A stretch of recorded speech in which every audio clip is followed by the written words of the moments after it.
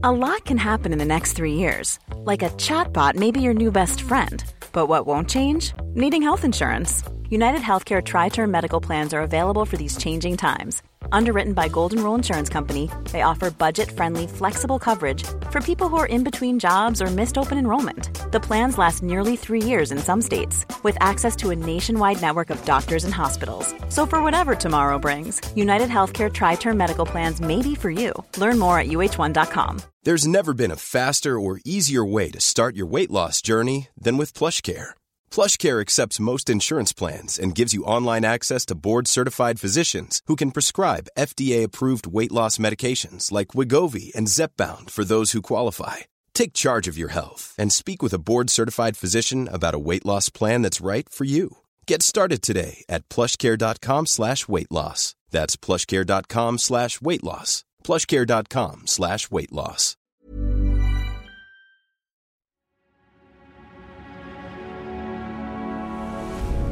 Tortoise. Hello, I'm Claudia and this is the Slow Newscast from Tortoise. For the past 10 years, Alexei Navalny has been Vladimir Putin's public enemy number one. On Friday, the 16th of February, the Russian prison service issued a statement saying that Alexei Navalny had collapsed and died while out on a walk in a penal colony in Siberia. He was serving a 30-year sentence on charges of extremism and fraud. His real crime was to have challenged Putin's power. 3 years ago, Navalny made a startling decision. He decided to return to Moscow, knowing that he would likely be arrested, and after just surviving an assassination attempt. On landing back in Russia in 2021, he was, indeed, arrested. A year after that arrest, my colleague Giles Whittell reported on the story of that fateful plane journey back to Russia to understand why Alexei Navalny decided to return. It was a moment that encapsulated his political significance and his defiance. And it was a decision that now seems likely to have led directly to his death.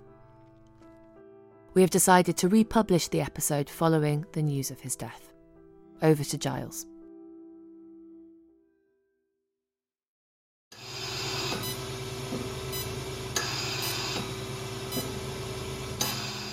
This is the sound of someone violating their parole.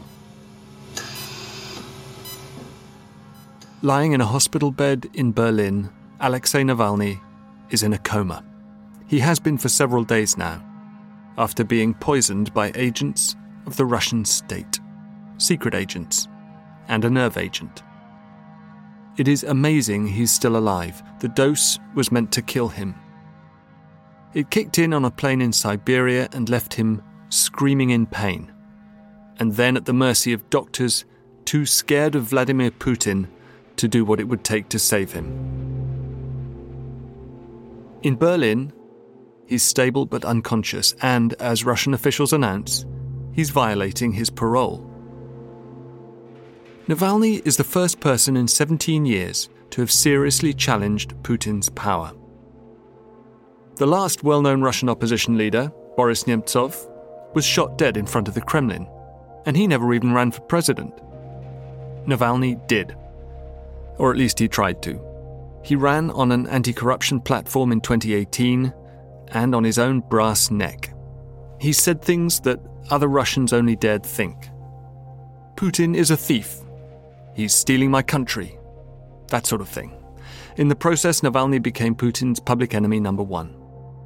After being poisoned in the summer of 2020, he was medevaced to Berlin, and he spent a month in that hospital bed, a month filled with hallucinations of transforming into Dr. Octavius from Spider-Man, scenes in his head like something out of Fear and Loathing. And by his side throughout was his wife, Yulia. Я его самый близкий человек, я жена. Если я расклеюсь, все по очереди. To this day, Alexei credits Yulia with saving his life. As he convalesced, she would play him Duran Duran, she'd brief the press, and face down Putin. She stepped into his shoes. And, Less than 6 months after his almost assassination, the two of them, Alexei and Yulia, did something remarkable, something that made the whole world pay attention and ask why. They went home. I'm Giles Whittell, and this week on the Slow Newscast from Tortoise, a tale of intimate defiance. The story of how Alexei Navalny and his wife walked, eyes wide open, into a trap that could kill them. Or, just maybe, if war continues to upend Russia's alternative reality, could catapult them into power.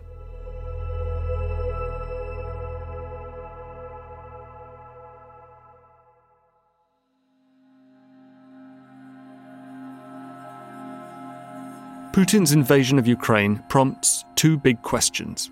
One is whether he will win or be humiliated on the battlefield. The other, will he keep his stranglehold on power in Moscow, or could this war be his undoing?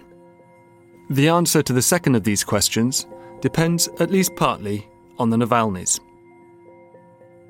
After his month of wild dreams, Alexei was released from hospital. The Germans confirmed it was Novichok, another failed assassination using a poison from the Cold War. As usual, Putin was loudly condemned by Western governments for the attempted assassination, but not punished.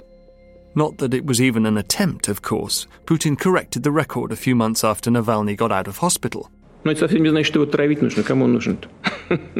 Russian special services had wanted to kill Navalny, they would have probably finished it.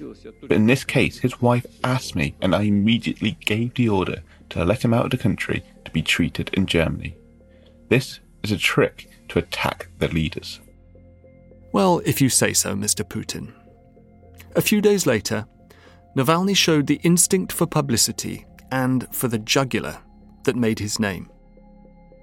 He released a video in which, almost unbelievably, he and an accomplice used a prank call to lure a senior FSB agent, a member of Russia's security services, into confessing to try to kill him.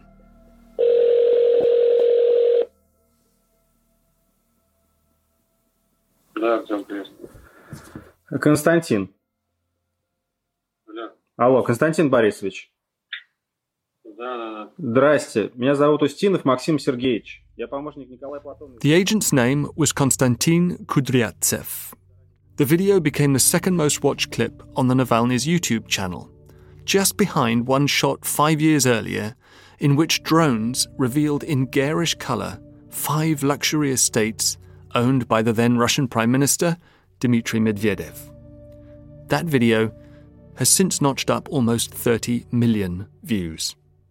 Putin was already threatening Alexei Navalny with jail, and he now demanded a suspended sentence for parole violation. Parole violation, let's remember, while in a coma. Kafka wouldn't have dared write it, but that wasn't the point.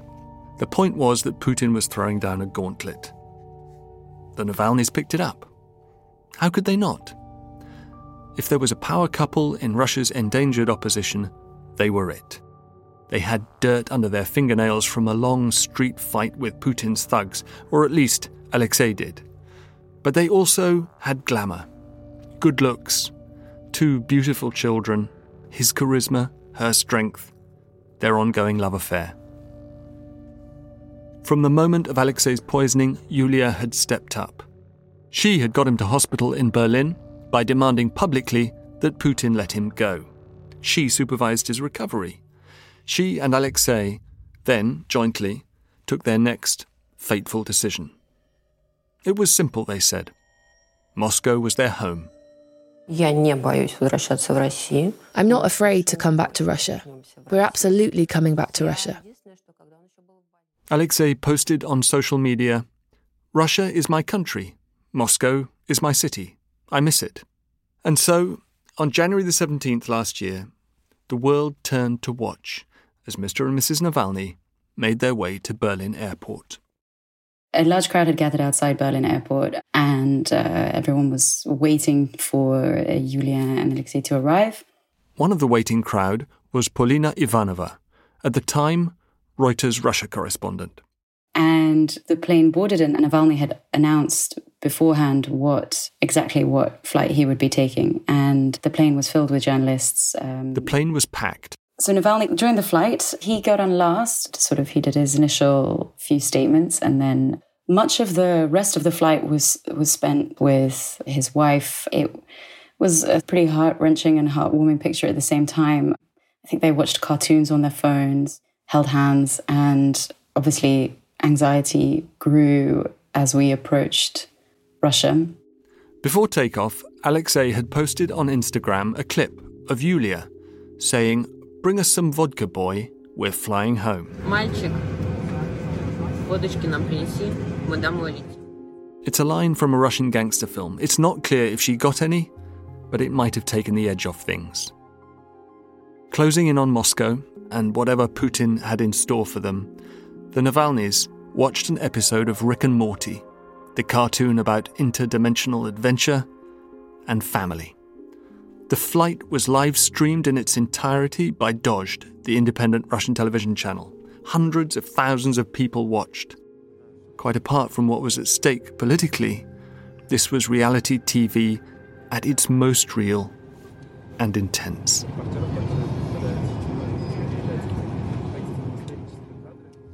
What were the Navalnys thinking?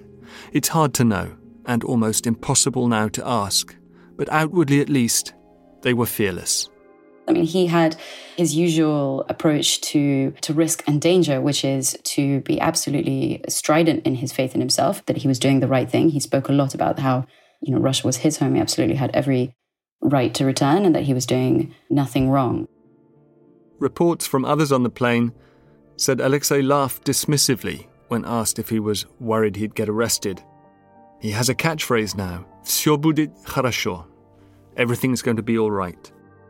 Looking back, it's poignant, it's brave, and it's naive all at the same time, almost unbearably so.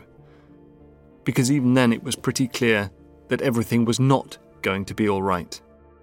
It was supposed to land in Vnukovo airport, and as the plane approached, and the lights had already been dimmed and we were going into our descent, the pilot came onto the intercom and said that there were technical difficulties. And then there was another pause, and we could sense that the plane was turning. And he once again came on the radio and said that we're going to make our way to Sheremetyevo airport. He obviously knew that this was no accident and knew exactly what was going on board, I think. Throughout the build-up, Alexei and Yulia had been brazen about their plans, from announcing their return to Moscow to specifying exactly which flight they were getting. It was as if, having picked up Putin's gauntlet, they were daring him to take them on and their public. It's about an hour's drive round the outer Moscow ring road from Vnukovo to Sheremetyevo. By the time they landed, there was already a sizable contingent of Navalny's supporters and journalists waiting at Sheremetyevo. Putin may have denied them a Hollywood welcome at the airport where they expected to land, but they had still shown they could pull a crowd at a moment's notice at the airport where they did land. If your question is whether it was a sort of victorious return, then no, it was not. It didn't have that atmosphere of, it was an act of sort of protest and defiance rather than a conquering return, and partly just because everyone knew I was coming. Before we reached passport control, he stopped before a big picture of the Kremlin. And I think at the time you could see, that was when the press huddle sort of gathered around him, and you could see that it was something like 20 journalists had been on board with him, I think. And he did a short speech effectively saying, again, that he's not afraid. This was the main sort of message. And then they walked to passport control where everything, where everything took a turn for the worse. They were met by a posse of men in face masks, white gloves, and black uniforms. There was a very emotional moment when he said goodbye to his wife and ultimately went with the border guards and kept asking them sort of, are you detaining me? Are you detaining me? Is this a detention? Are you detaining me? He hugged his wife across the gate and they said goodbye, and then he was taken away. Left behind, surrounded by a flock of reporters, was Yulia Navalnaya. I remember she wasn't visibly emotional. Yulia did not. She was calm. again, focused, and she just asked if she could have time to just process everything and gather her thoughts. And then when she walked out, it was a very impressive scene. There was a huge crowd in the airport, and there were people in the balconies above as well, and applauding Yulia. She met Navalny's brother, Oleg, who joined her, and someone who gave her flowers. I remember her carrying flowers. And she walked out with them outside where it was really icy cold, and people were waiting for a long time to see her. It was 5 months since Putin had almost taken her husband with Novichok, and now he'd taken him again. And as he was led away, almost in real time, a new role opened up for Yulia, a role as an icon of defiance, of opposition, of resilience, if she wanted it. And before getting into the car, she gave a short speech which echoed basically what Navalny had said just before. Talking about how she's not afraid and how Navalny is not afraid.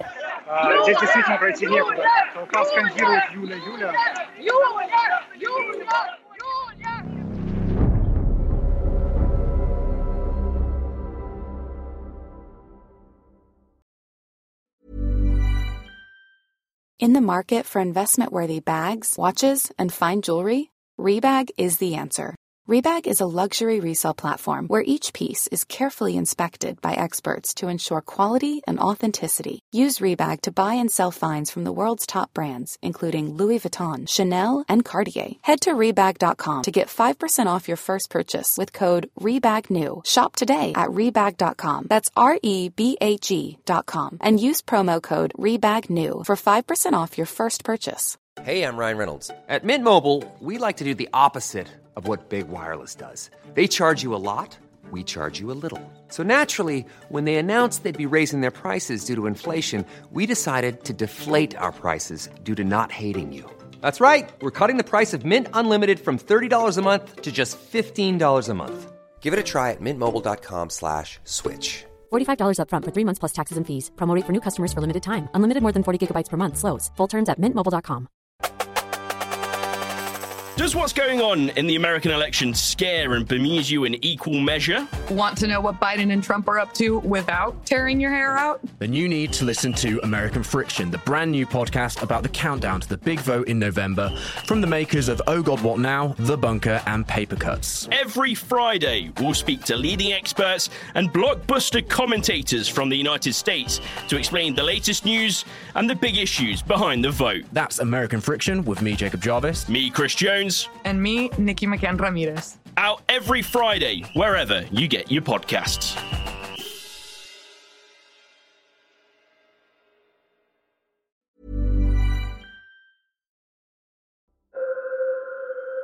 Alexei Navalny had, to all intents and purposes, walked straight into Putin's handcuffs. Left behind at the airport, surrounded by journalists and reporters, was Yulia Navalnaya, proud and defiant, like her husband, and mentally regrouping in his absence. Except that, in a surprisingly concrete sense, he wasn't absent at all.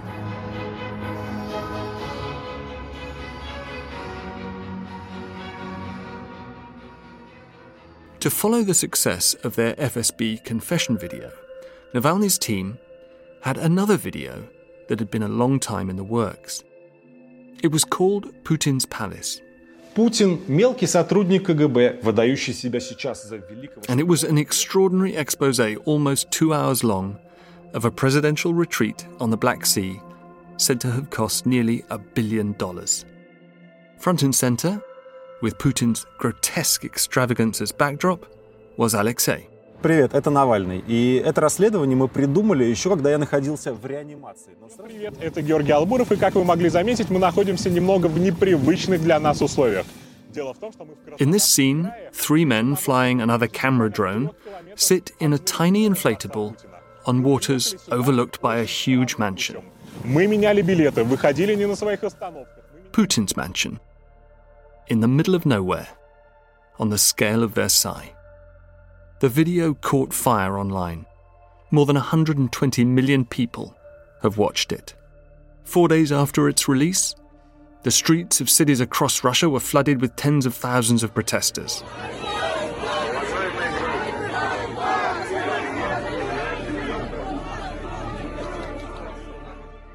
A week later, more protests. They were some of the biggest Russia has seen since 2012. That was when demonstrations against Putin's decision to reinstate himself as president for a third term spread far beyond Moscow and St. Petersburg.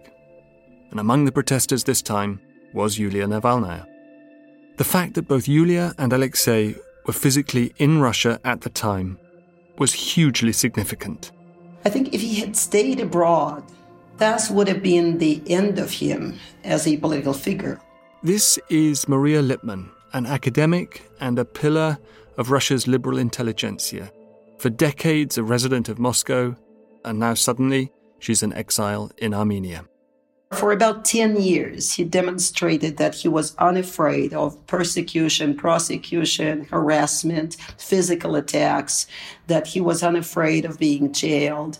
And after that, to stay abroad, that would have been the end of his public image. So was it self-sacrificial? This is something to ask of him.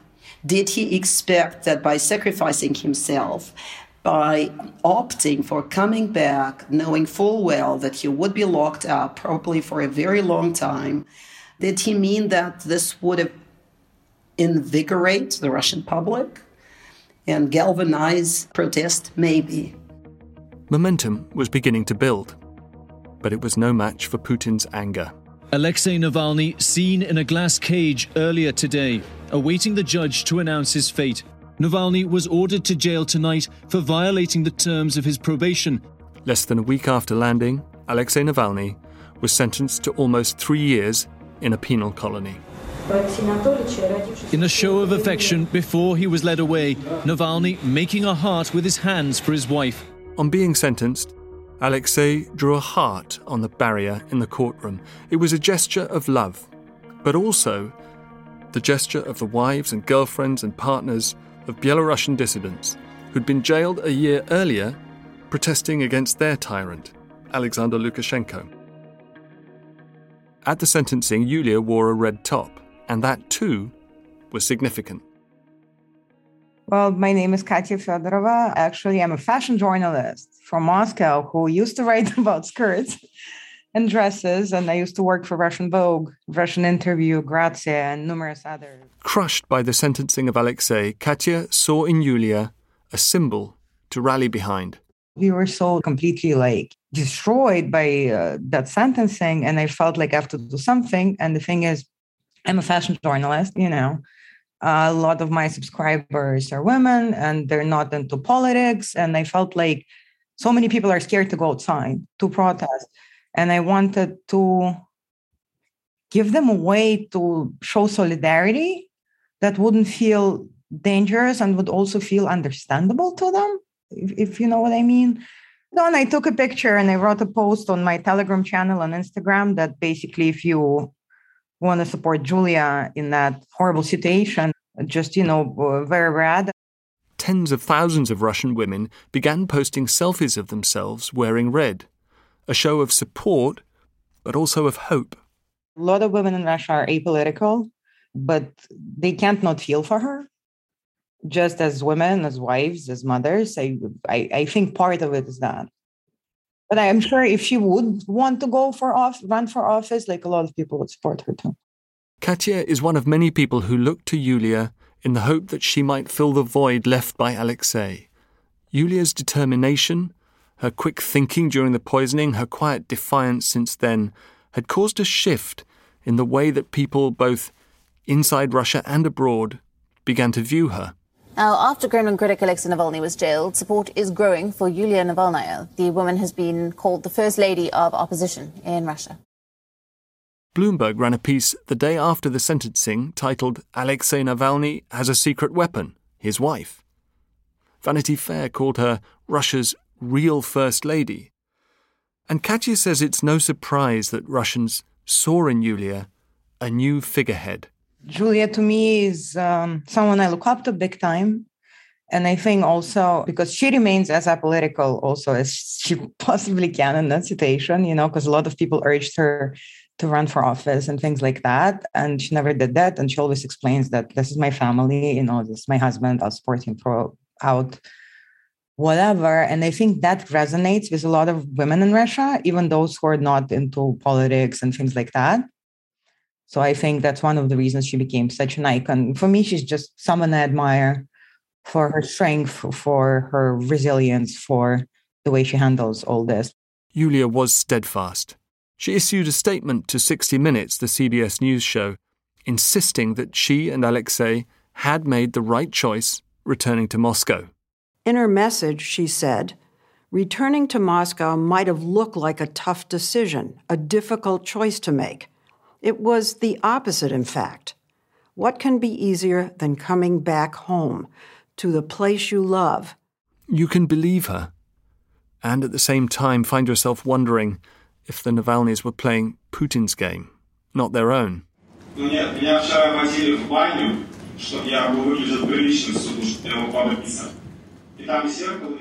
Here is Alexei telling Yulia over the phone how much weight he's lost. He's on hunger strike, 6 days in. His doctor is demanding via the world's press that Yulia be allowed to see him. It's 2 months now since the sentencing. The protests have died down. Putin, meanwhile, is making plans. Members of FBK, Navalny's anti-corruption organization, are getting arrested. By June, they've been officially deemed extremists. Those who haven't been arrested begin to leave the country. Censorship is tightened. There's a new law requiring that a government license be issued for anything that falls into the broad category of education. Open Russia, founded by Mikhail Khodorkovsky, the exiled oligarch and former advisor to Boris Yeltsin, is forced to close. Memorial, by far the country's most influential human rights group, is shut down. 2 of the biggest opposition groups are gone, and so is Russia's conscience.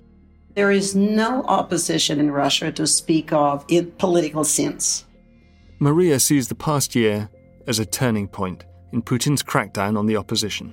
Navalny's arrest pushed people to overcome their fear and join protests that were striking, especially in their geography, in how many places, how many cities and even smaller towns saw political protests. Apparently, the Kremlin was prepared for that and suppressed those protests with unprecedented brutality. And so the whole year of 2021 was marked by further crackdown on the media and further crackdown on the remaining freedoms and more severe punishments for those who still dared defy the government policy. Alexei's group and others like the sort of branch offices of Open Russia have been formally labelled extremists or terrorists, am I right? Extremists, yes, indeed. And what's worse, it's not only the label itself, which effectively eliminated the organization that Alexei Navalny and his associates had launched, but also anyone who in any way abetted this organization in financing it or in any way being associated with it can now be prosecuted as an accomplice. The new law is applied retroactively. A 10-year project to purge Russian society of dissent is reaching its climax. At the same time, Putin is preparing to change facts on the ground, and not just in Russia. It's late 2021. His grip on his own country has never been tighter, and his tanks are massing on the border with Ukraine.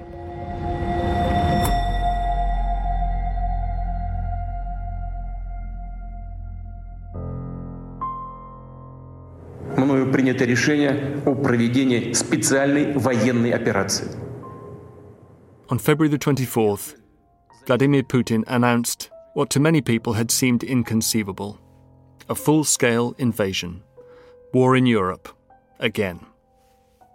All eyes in the past few weeks have been on Ukraine.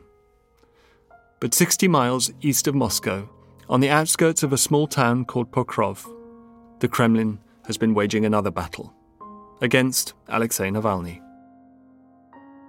In a courtroom set up in his penal colony, Navalny has been defending himself against new fraud charges, which from all the available evidence are completely bogus.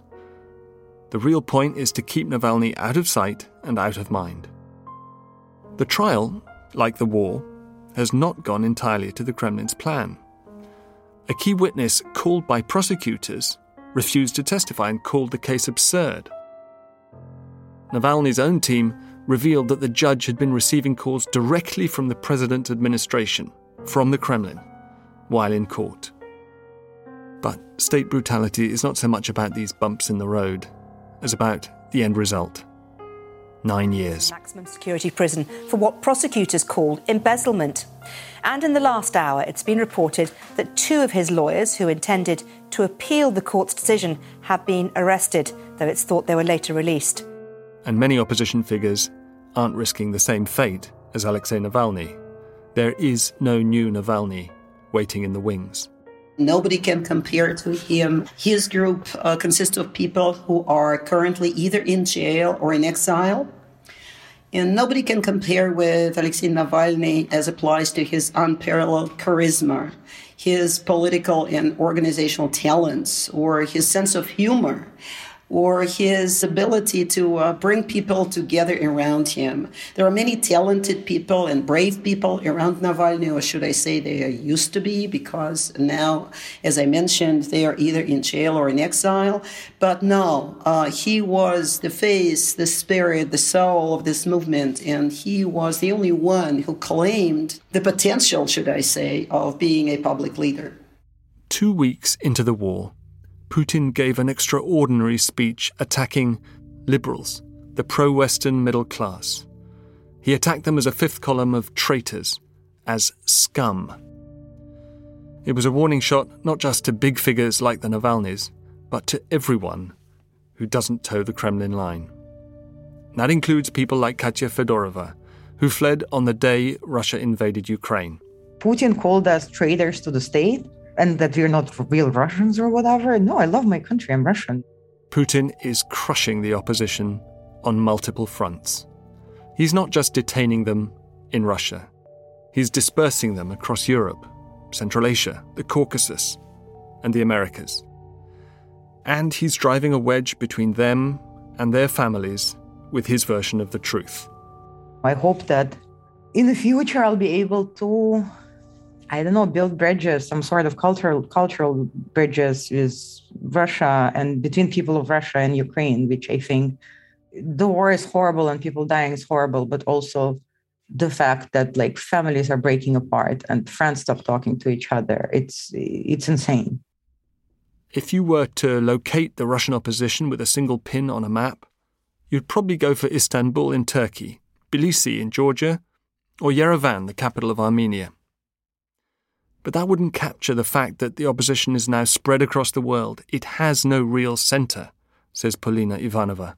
One place you wouldn't go to meet the opposition right now is Moscow at the moment. It's a very difficult place to be.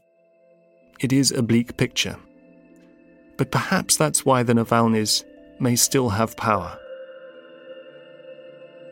After her husband was sentenced to 9 years in a penal colony, Yulia took to Instagram. She did something Putin has almost never done. She shared an image of her family. And she wrote, "Family is the strength of any normal person, and even more so of a real politician." That image, the Navalnys sitting at a table, their teenage boy doubled over laughing, is so very different from the images Russians have been fed of Putin these past 20 years. Macho, maybe smiling thinly, more often sneering, and usually alone.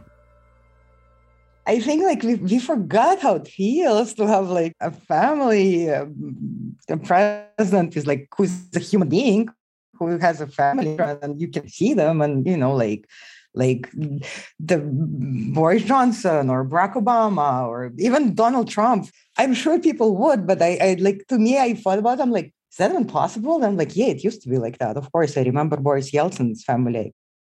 Perhaps the people who want Yulia Navalnaya to take up her husband's mantle are missing the point, not least because becoming an overtly political figure in Russia makes you a target, and part of Yulia's strength is in evading that net. Or maybe that's just what we all hope. If you ask me, I would say that there is a lot of wishful thinking, and understandably so. Of course, many people looking at the horrible war, the horrific developments in Ukraine, that they really want this to come to an end, and an end that would be to their taste. Members of Putin's close elite stay firm and rally around him out of fear, out of natural support for his policy.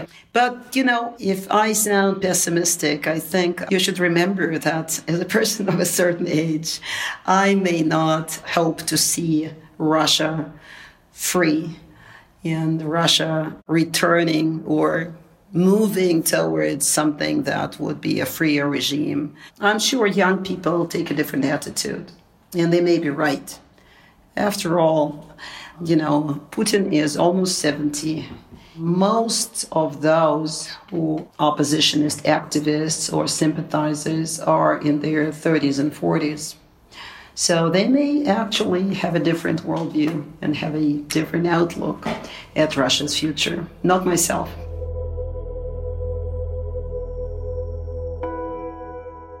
Maria may not see Russia again, but the Navalnys are still there.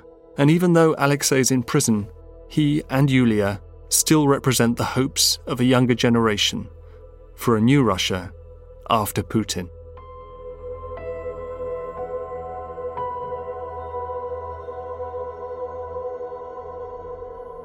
This episode was reported and produced by me, Giles Whittell, Matt Russell, Xavier Greenwood, and Claudia Williams.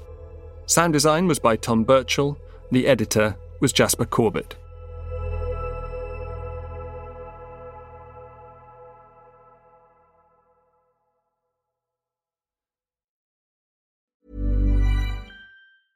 Even when we're on a budget, we still deserve nice things.